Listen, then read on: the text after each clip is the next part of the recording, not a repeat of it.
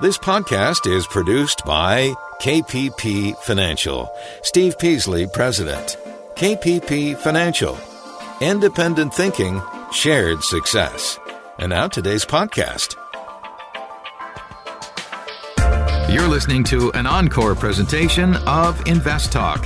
Please call with your questions and comments, though, 888-99-CHART, 888-99-CHART, and Steve will answer them on the next Invest Talk. Good afternoon, everybody, and welcome to our edition of Invest Talk. And as always, our aim is to provide you with some straight answers and some information and perspective that will help you make better investment decisions. And we're working along with you to help you secure your financial independence. And that's what this is all about, right? That's what retirement is. It's financial independence. And that means different things for different people. But in the end, the means to that end is always making smart financial decisions, whether that's saving or investing, okay? And that's our main mission here on the program each and every day, and as well as in our professional portfolio management practice, right? Being financial advisors is we're trying to help our clients make better decisions, and we help them by giving them direct advice as well as managing particular portfolios. But maybe the most valuable truth we can pass along is there are no shortcuts. This isn't a get-rich-quick scheme. You're not going to retire in a month or 2 months if you don't have much money, right? This isn't the cryptocurrency space, which, I'm sure a lot of people made decent money on that, but very few select people. And there's probably a lot of FOMO out there, fear of missing out on that space as well. But when it comes to investing, real investing, it comes down to risk versus reward. It comes down to research. It comes down to understanding pros and cons of everything that you're looking at, right? Because every investment has its risks and rewards. And it's important to stay focused and have your attention to what matters. And practice discipline in order to succeed. And that's really, I think, the toughest part, is the discipline. There's so much noise out there from TV and internet and friends and family. There's a lot of hype, especially in certain areas of the market. You talk about cryptocurrency, you talk about technology stocks in a lot of ways. There's one particular car company in California that we could talk about if anybody wants to call in and discuss, that certainly has a lot of that hype around it with not a lot of substance. Our job is to help you decipher what the substance is. And that's what I've learned over the years, is substance wins out in the end. Not stories, not excitement, not emotions, but substance, earnings, cash flows, dividends, real businesses, real investments.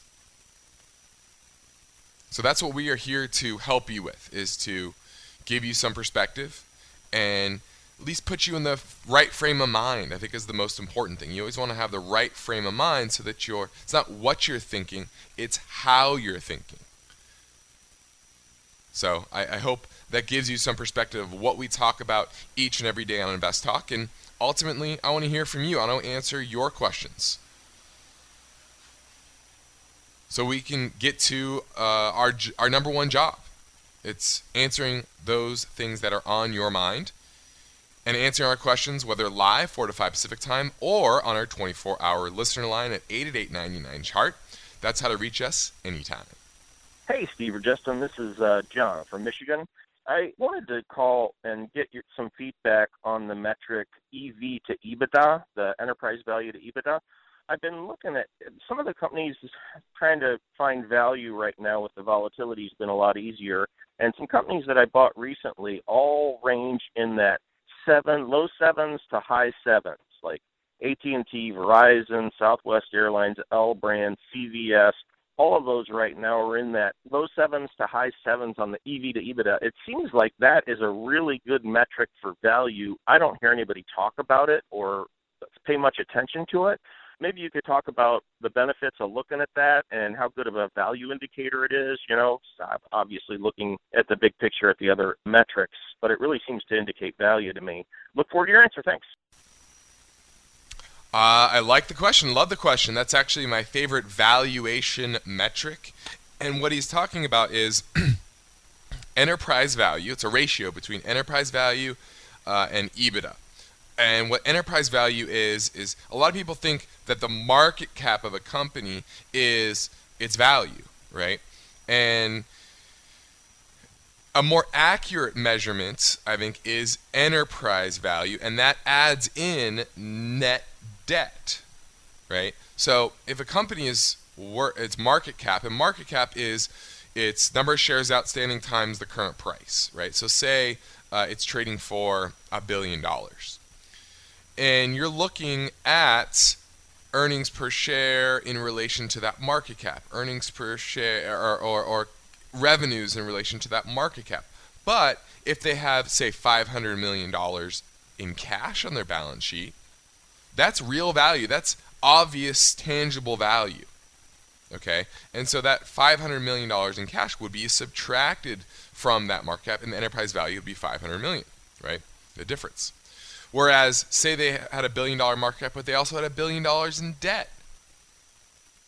That's a very different company. Those are two very different companies, right? Where half of its value is in cash, and another company with the same market cap has $1 billion in debt. Okay, so its enterprise value would be $2 billion. And so, if you wanted to say take over the company, right, buy everything and pay off all its debts, it'd be a lot more value to buy the one with a bunch of cash, a lot easier than it will be to the one that has a lot of debt on its balance sheet. Now, obviously, those are two extreme examples, but that shows you what enterprise value means. It's market cap plus net debt. And then EBITDA is earnings before interest, tax, depreciation, and amortization. And so the reason I like that figure is because tax rates change, depreciation changes, amortization changes, and interest changes if you pay off all its debts, right? So EBITDA is its cash flow from just its operations. Now, certainly, it's not the perfect metric, but it strips out a lot of those non-cash items or items that if you just took over the whole company, you can pay off the debt, you'll know what the cash flow is. And so it's a kind of a cleaner figure. And so that's why I like both of those. And using those as a metric and a ratio really tells me, I do think that is one of the better valuation ratio metrics that are out there. And that's one that we lean on. And if it's, you're buying at 7 times enterprise value to EBITDA, that's a pretty good ratio. A lot of tech companies are trading at the hundreds enterprise value to EBITDA. So anything under 10 gets me interested. Anything under 12, is reasonable. And obviously, the lower you go, the cheaper the valuation is. So I like that call. Getting a little into the weeds there, but it's something that I think everybody should be aware of and understand when they're trying to find good values out there in the marketplace. Now, have you attended one of our wealth webinars? These are 1-hour online educational events that cover a wide range of investing and financial and economic topics. We can talk about stock picking as well as economic figures. There's a lot of different topics that we broach. And there's never a cost. We always allow time for questions during the hour. We might even go an hour and a half this time. It's coming up at the end of this month, and we're presenting one. I hope you'll sign up for it, take your investing skills to the next level using fundamental and technical analysis. Long-term investors rely on fundamental analysis, right? Earnings, the strength of the company, and these tools let you look under the hood, see the company's management structure, the strength of their business, revenues, income, growth rates, etc. So the goal is to determine if a company is a good value and if it's just a good company overall. Because ultimately, that's what you want. You want strong companies. But you also want them at good values. So we're going to dig into earnings per share, P ratios, maybe enterprise value to EBITDA, dividend yield. Understanding how to read these will make it easier for you to compare two companies.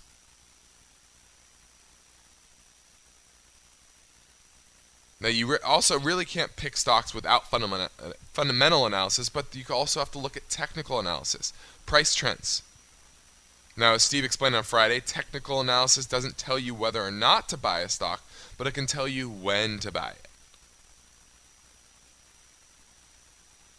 Now, we don't promise in an hour you're going to be a master, but at least we'll get you familiar with what to look at, what to consider, what to do more homework on. And once again, give you a foundation for how to think. Because that's always most important. It's always, you can give a man a fish, feed him for a day, teach him how to fish, he can eat for a lifetime, right?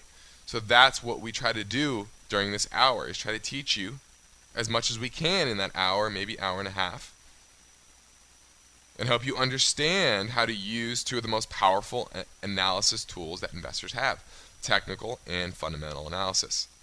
The webinar is May 30th, end of the month at 6:30 p.m. Pacific time. It's free, but you do need to register. To do that, just go to investtalk.com, click on the Invest Talk tab. Now, this is Invest Talk. I'm financial advisor Justin Klein. I talked earlier about the discipline factor when it comes to making good financial decisions, and Warren Buffett puts it directly as only he can. We don't have to be smarter than the rest. We have to be more disciplined than the rest. Do you have any questions that you need answered? I'll do my best. If you give us a call, 888-99-CHART is how to reach us right now.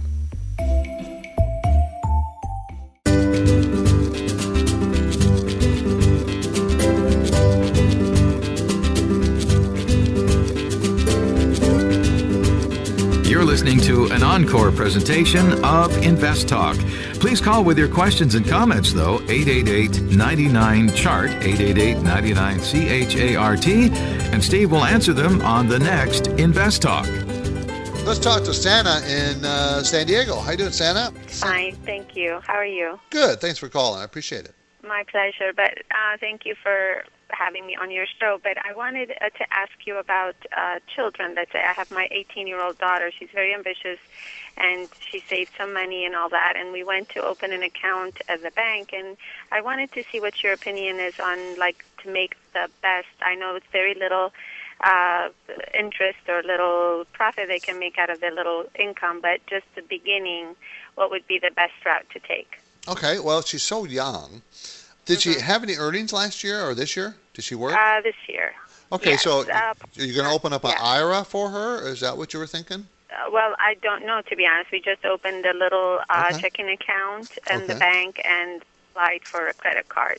Okay, so the money that you put in the market, Sana, is money that you don't plan on really touching for a long time. So don't. That's fine. So if she's doing that, then she should put it in like any kind of account, a discount account, like E-Trade or Scottrade, those kind of accounts.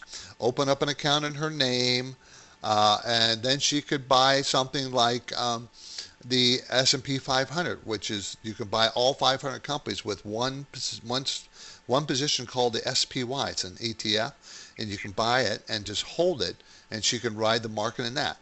And you can do that with very little money and very little cost. Okay, so you do trust the Scottrade because we have an office right next to where I work. Yes, they're SIPC insured, SIPC insured, up to $500,000. So yeah, she will never have to worry. They're the custodian. She'll never have to worry about her money, someone trying to steal it. All right. Let me tell you who steal money. It's people that manage other people's money that they do not have SIPC insured. So never ever give your money to somebody who's not SIPC insured. SIP? SIPC. Sounds great. Thank you so much. Thank you for the call, Sana. Thank you very much. Have a good day.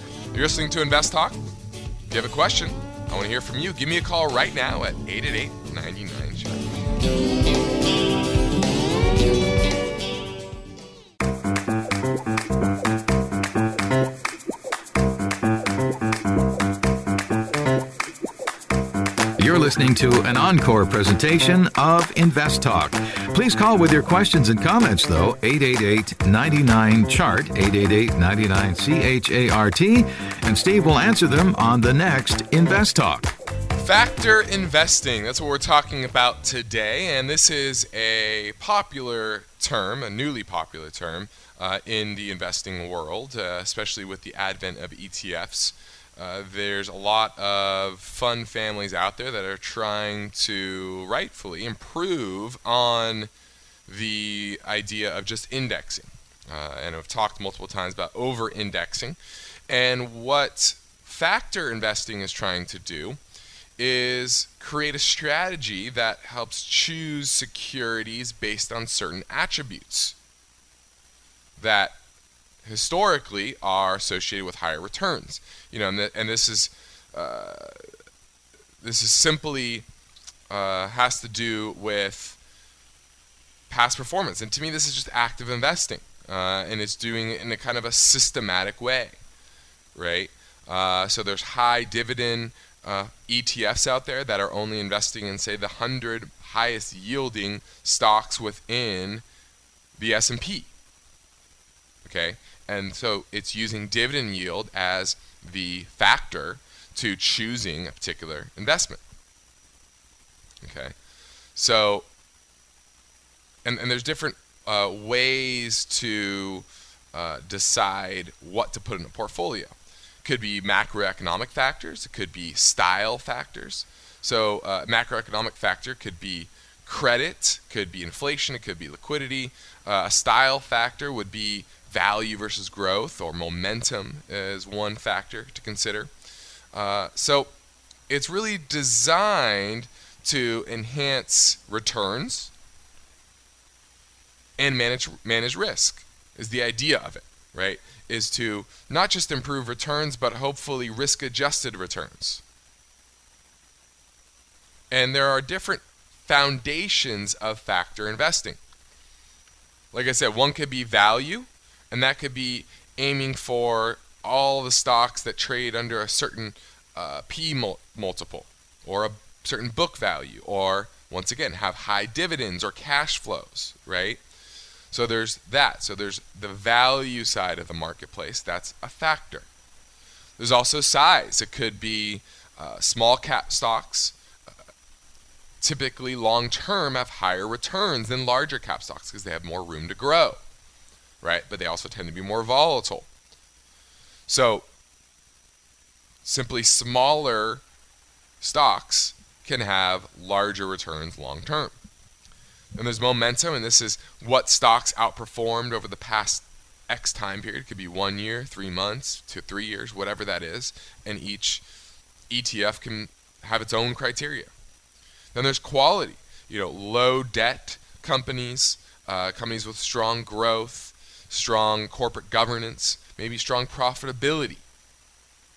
All of these things can indicate quality. And they, the factors that they're using can change between ETFs, and that's why you have to do your research. And then there's volatility. There's low volatility ETFs, right? There's a lot of those out there. So factor investing is, to me, just automated active investing. And these are the same factors that we talk about on the show, and why we say use all of these matter. Not just momentum, not just value, not just quality. It's all these things combined, and I think you can do even better. Easy way out to factor investing, but you can do even better if you do your own research. Let's go to Don in San Diego. Hi, Don. Hi, how you doing? I'm doing good. I appreciate your call. The market in general, and I know you've mentioned to callers before, you said it seems like every time you buy, the stock goes down. Yep. Doesn't it feel like that? Do we have a disadvantage, us investors, on the West Coast as opposed to the people that are closer to the action? They're right there in New York and can see the market moving and move quicker than we can? Well, you know, a few years ago I would have said yes, but I don't think so. Not with the advent of electronic trading. Not anymore. You can see as much as they see if you have level 2 NASDAQ, level 2 trading platform. You get to see every trade as it appears to the same people on the floor in the New York Stock Exchange as the people on the NASDAQ. You can see it just like they do. So, no, I don't think they have the advantage anymore. Okay. I think they did. Is there any way that the large investors, the hedge funds, can move markets? Oh, yes. Without you just getting caught up, like you have a great stock. Now, Don, that's a very good question. And the answer is yes. You and I, even me, with some money to manage, I am subject to the big boys, the mutual funds, the pension. If they decide to get out of a stock is still very good and solid, like a Symantec, then they're going to drive that price down because they sell so much shares at one time because they have so much money. So yes, they'll push you around. Matter of fact, I'll say this. The institutional money is the money that pushes prices up and down. The rest of us are just going along for the ride. Okay. Just make sure you understand that. And when they start to sell, it's going to affect you, and you have to make a decision. You're going to fight this and fight the storm, just hold on through it, or you're going to get out before the storm comes. Is there any one a service? To know who's selling and whether their institutions are selling? Uh-huh. No, because they try to hide their selling. That's what I understand. Yeah, they spread it around the different brokerage. It's hard for them to hide because they're so big, and you see big blocks of trades happening. You know somebody is doing it, but you don't know who, and you don't know how much. Okay. Well, I appreciate the call. Thank you very much. Thank you. This is Invest Talk. We're not only open to your questions, we depend on it. We depend on it to help us make sure we're providing the right information that you need. So give us a call. 888-99-CHART is how to get through right now to Invest Talk.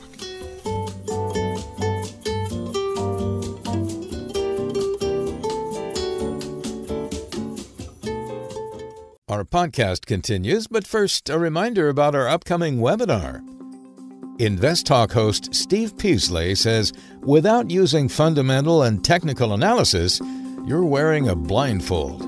With it, you have a valuable tool. You can look under the hood, revenues, income. See the company's management structure, the strength of their business. Learn to transform technical data and pricing trends into an actionable trading strategy. Technical analysis doesn't tell you whether or not to buy a stock, but it can tell you when to buy. Fundamental and technical analysis. Now, we don't promise in an hour you can be a master, but at least we'll get you familiar with what to look at, what to consider, what to do more homework on. Using fundamental and technical analysis to take your investing to the next level. And help you understand how to use two of the most powerful analysis tools that investors have. Register now on investtalk.com. That's InvestTalk with 2 T's, investtalk.com, and click on the Invest Talk tab.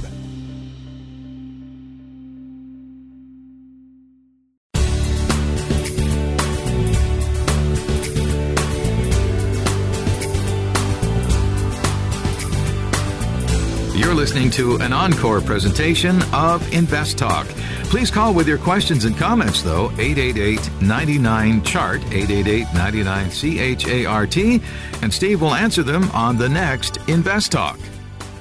Okay, remember, we love beginner questions, so we welcome your question at 888-99-CHART.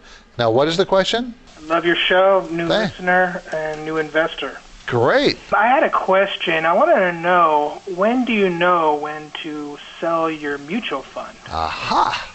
Okay, you got a little pen that you can write some of this down? Yes, I do. Or you can listen to the show later on our archives. That's what I was thinking. Okay. One rule we like is when they change managers. That's one reason to sell. Okay. Another reason to sell is when they stop doing the things they were doing. In other words, let's say they're a small cap value fund, and the fund is not buying small cap stocks, they're starting to buy mid cap stocks.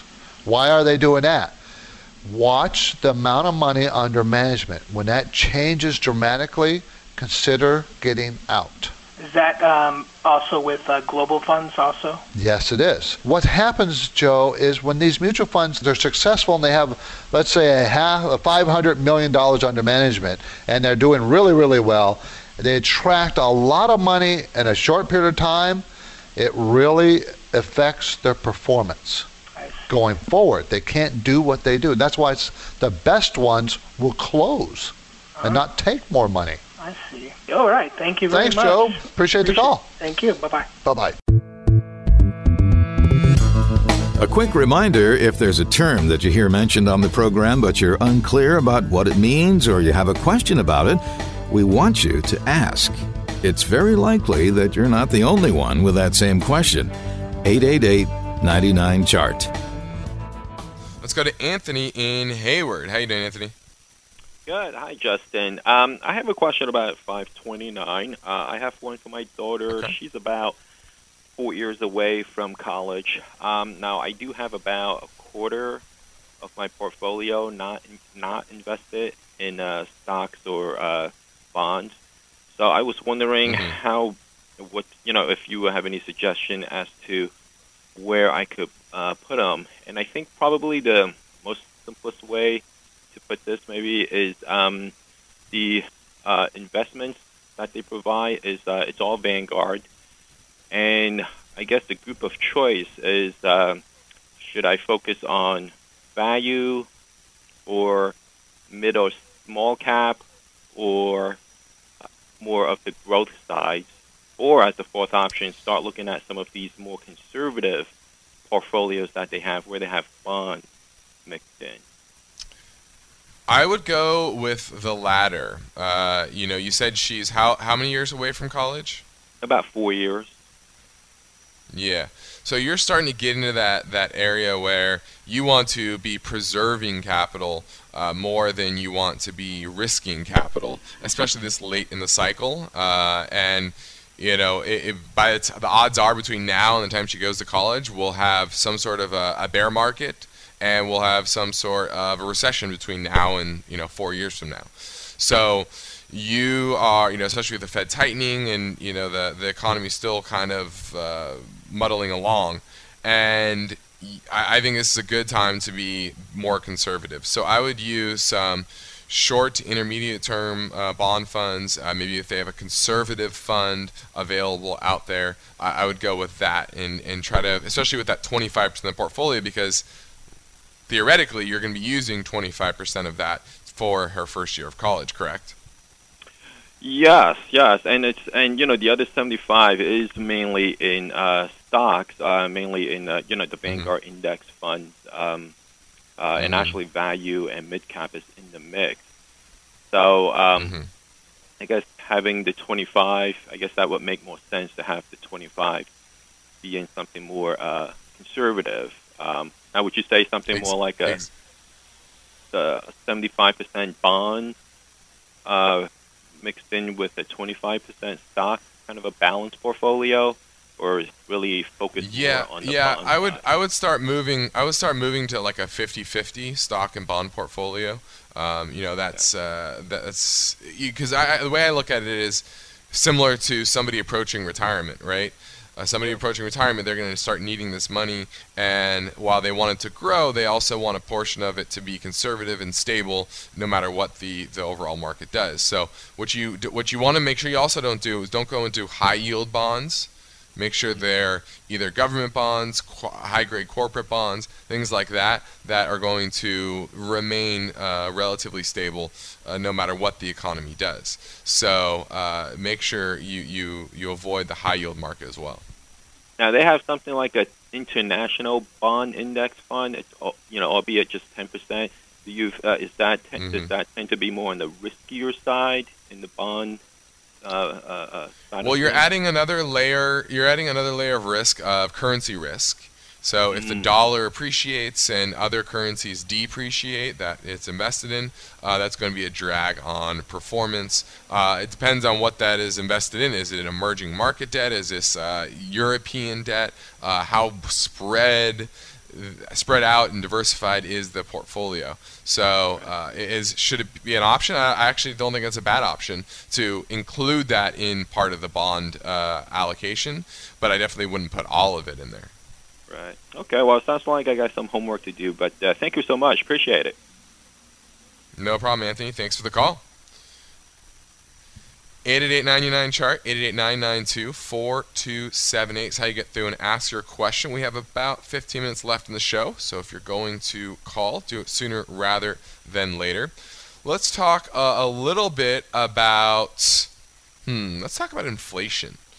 And I think this is pretty interesting, considering the talk of inflation is heating up, right? You're seeing the value or the price of a lot of commodities, not just oil, but copper and aluminum.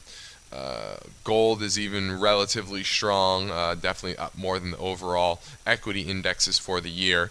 And you're starting to see inflation pick up. All the inflation measurements are starting to pick up. And what's more interesting is recent signs of cost pressures on companies. And this comes from the earnings calls that are coming out for the first quarter and discussions about the cost of freight is rising. Think of oil, right? And the cost of the input cost of a lot of goods and a lot of consumer goods. Treehouse Foods is one example. It's a $2 billion company, but they have $6 billion a year in overall revenue. Now, the stock's been down a lot because of the industry as a whole. Consumer staples has not done very well recently. But a lot of that has to do with the pressures from these higher freight costs, higher commodity costs, higher input costs. And now they're talking about pushing these costs through to consumers. And typically they have a good track record of being able to do that, because these are, while you know the cost of one bag of cookies might go up, if the input costs for all those cookie makers are going up, the odds are you're not going to skip out on cookies, you're just going to pay up a little bit more, right? And that goes for a lot of basic goods, cheese and meats and dairy and produce, etc. All these costs are going higher. Part of that has to do with a weaker dollar, and part of that has to do with higher commodity prices. And this is going to it's going to show up in the grocery store first. And what that ultimately is going to do is crimp the consumer a little bit, right? They're going to be constrained a little bit more when it comes to spending, and discretionary spending is likely going to actually be hurt more than consumer staple spending, right? People still need to eat, and a lot of these costs are coming through to your food, and you'll be seeing that very, very soon if you aren't already. And like I said, sometimes that's not just input costs of the actual food, but it's getting the food to your store. So be aware of that inflation is picking up, and this is not a good thing. And this is not just anecdotal. This is companies actually saying they're passing along these costs to consumers. And this isn't a good thing, not only for the Fed, who's now kind of hit the inflation target, and they're looking to tighten policy because of it. And bond prices hate inflation. It's not just the Fed raising rates, but it's also inflation. Inflation is the enemy of the bond market, and they don't like to see that. Now, many investors love to ride the trend of a stock, but they sometimes ride too long and end up getting out with little or no profit, or maybe a loss, because they fall in love with the stock, right? You buy a stock, it goes up 20%, you love it, it's making you all this money. And then it starts going down, you say, oh, it'll be fine, and then it ends up a loss, right? And part of that is chart reading and going back to having discipline. So we're going to talk about this and many other topics as well on our free Invest Talk Wealth webinar. It's coming up May 30th at 6:30 p.m. Pacific time. It is free, and all you have to do is sign up and join us on May 30th online. You can register right now on investtalk.com. Click on the Invest Talk tab. Do you need help with your 401k? Active 401k from KPP Financial helps you make the best possible choices from your employer's plan. Active 401k gives you the guidance, and then you make the changes. Active 401k keeps it current, too. If you'd like to know more about it and how it works, just go to investtalk.com, click on the Investments Programs tab, then Active 401k. Let's go to Mike in San Jose. How you doing, Mike? Doing well. How are you? Good. Thanks for calling. I have a 401k from a former employer that I'm in the process of rolling over to an IRA with my current broker. However, my broker won't do anything but give me basically house the rollover IRA, as I'm sure is normal. My question is, what do I do with the funds? I have no clue on how to pick the right mutual funds, or what kind of distribution of the funds I should be looking at as far as diversity. How old are you, Mike? Mid-30s. Mid-30s. Okay, so being young, you want to kind of be aggressive. I know it's been very frightening being aggressive the last 10 years, but still, you got lots and lots of years. What to actually pick? If you don't know how to pick individual stocks, Mike, I probably would stick with ETFs, exchange-traded funds. And I probably, if I were you, I'd put maybe 15% of that money in foreign ETFs. They have some, maybe not in Europe. I don't suggest Europe, but maybe Asia, different parts of Asia. They have EWA, which is Australia. EWT is Taiwan. FXI is China. EWS is Singapore. EWH is Hong Kong. You can put a little bit in each one of those, and that would be your foreign exposure. Then for your domestic exposure, you probably would want to do QQQQ with his NASDAQ 100, which is kind of tech. So put some there. And I would just go to the ETFs and buy a number of index funds and maybe some specialty medical, a little bit of specialty medical, specialty energy, and maybe specialty tech. Those three areas. Okay, so international index funds, technology index funds, and medical. I would put some in the S&P 500, for a broad-based market, and buy a little bit on dips. Don't put it all to work at one time. Just kind of step into it. As the market goes down, if it goes down, you want to buy more, not less. Okay, thank you for your time. Thanks, Mike. 888-99-CHART is our number, 888-992-4278. Paul in Point Richmond, how you doing, Paul? Very good, thank you. I'm approaching retirement, and I'm pretty well diversified, but I have $100,000. I'm afraid to really risk market right now. I'm in a money market. It's at 3%.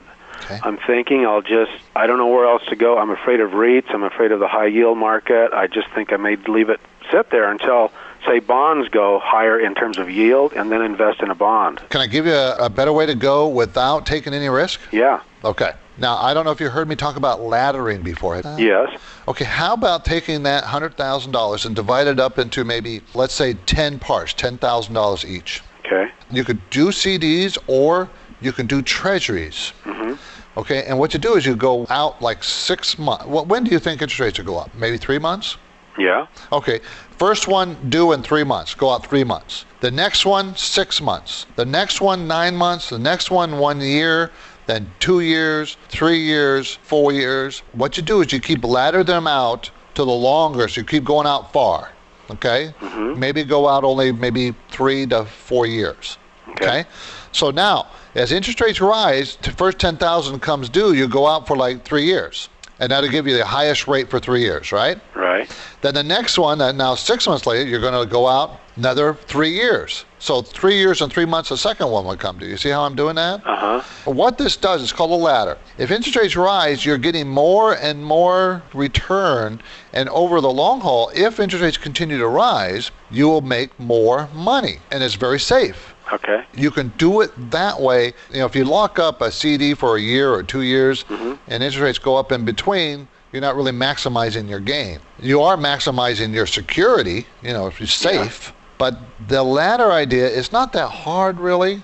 When it comes up for renewal, you just got to tell the bank, you can do it by phone or whatever. They'll do it automatically over the phone.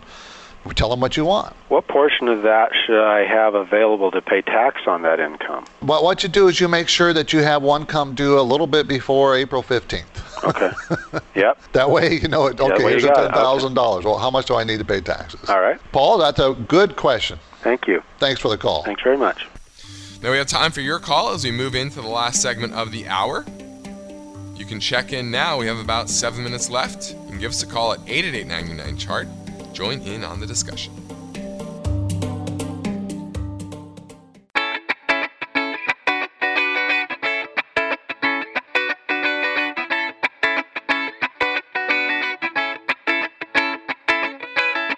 You're listening to an encore presentation of Invest Talk. Please call with your questions and comments, though, 888-99-CHART, 888-99-CHART, and Steve will answer them on the next Invest Talk. 888-99-CHART, 888-992-4278. Give us a call.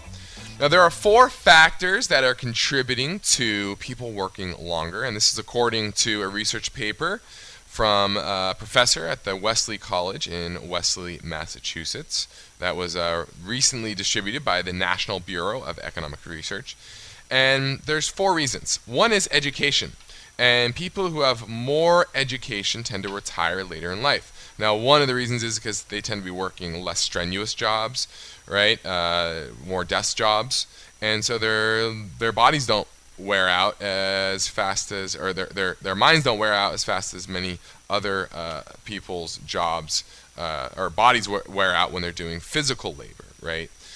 So if you earn higher degrees, you tend to work longer, and part of that also could be the fact that you're earning more, so the incentive to work longer tends to be better. Also, women are more involved in the workplace, and the research suggests that spouses tend to retire around the same time. So now, it used to be where men just worked and where they felt like retiring, and their spouse was many times staying at home, and they just retired. Whereas now both husband and wife tend to be working, and they plan their retirement together. So if one's not ready to retire, then the other one kind of just keeps working. All right? So that's interesting. Another is shift to 401ks. It used to be where you had a pension plan, and you worked up until the retirement date of that pension plan, and then working beyond that didn't really add to your pension benefit. And so there was a lot less incentive to continue to work past your retirement date, besides just making money, right? Which your pension pretty much covered that. So now in a 401k, it's up to them. And there's no age specific. The more you work, the more you're able to save in a 401k, and that can go on for a long, long time. So there's a lot of incentive to continue to work. Then is Social Security reform. Retirement age used to be at 62. Now it's 66. And it's going to continue to go up. Okay? So it's that's a lot of reason. And then lastly, it staves off loneliness. People are happier the longer they work. They feel more connected to socially and feel like they have more self-worth. And so a lot of people just don't want to be bored. They want to continue to do things that make them happy. And a lot of times, if you like your job, working can be one of those. 888-99-CHART, 888-992-4278, and we're going to go talk to Noel in San Francisco. How you doing, Noel? I'm doing good. I wanted to see what you thought of I-bonds. I'm looking at a lot of different investment opportunities, but I thought that'd be a conservative spot, and I kind of expect inflation to kick up its heels in the future. I don't see how it couldn't. But I like I-bonds, Noel, for your conservative money. I think that's a lot better place than money market. You're going to make a lot more money there, and it would always keep up with inflation, which is, you can't say that about a CD. Yeah, it's beautiful, I think. Yeah, I think it's a pretty good place to put some money that you want to protect. You don't want to take too much risk with it. I-bonds, everybody's inflation-protected bonds, are U.S. government treasury. And what happens, they have 2 parts to them. One part of the yield you get is fixed, okay? And so they add those 2 together, those 2 parts, inflation and base. And they add those 2 together. And every 6 months, the inflation part gets reset based on the CPI, the Consumer Price Index. So if inflation goes up, your yield goes up. If inflation goes down, your yield goes down. I'll tell you this, Noel. I think inflation is going to be a problem. The only way I see it becoming a problem, really, is if jobs start to get created. So inflation is going to be kind of tame. On the other side of the coin, you got the commodity part.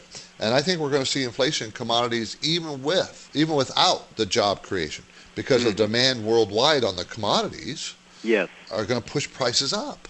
Yes. But inflation really can't get a hold until we see some job creation. Therefore, I don't think it's going to fall at all, that inflation part of that I-bond. Right, I agree. I think it can only go up. I don't think it can fall. Okay, thanks a lot. I think it's a great place. Noel, you got my permission. I think it's great. Okay, thank you. Thanks, Noel. Time to end the hour. A reminder, Steve will be in San Jose, California for individual retirement reviews coming up next month on June 6th. To reserve your hour now, just go to investtalk.com. I'm financial advisor Justin Klein. Steve Peasley and I thank you for making us a part of your day. Let's meet here again tomorrow.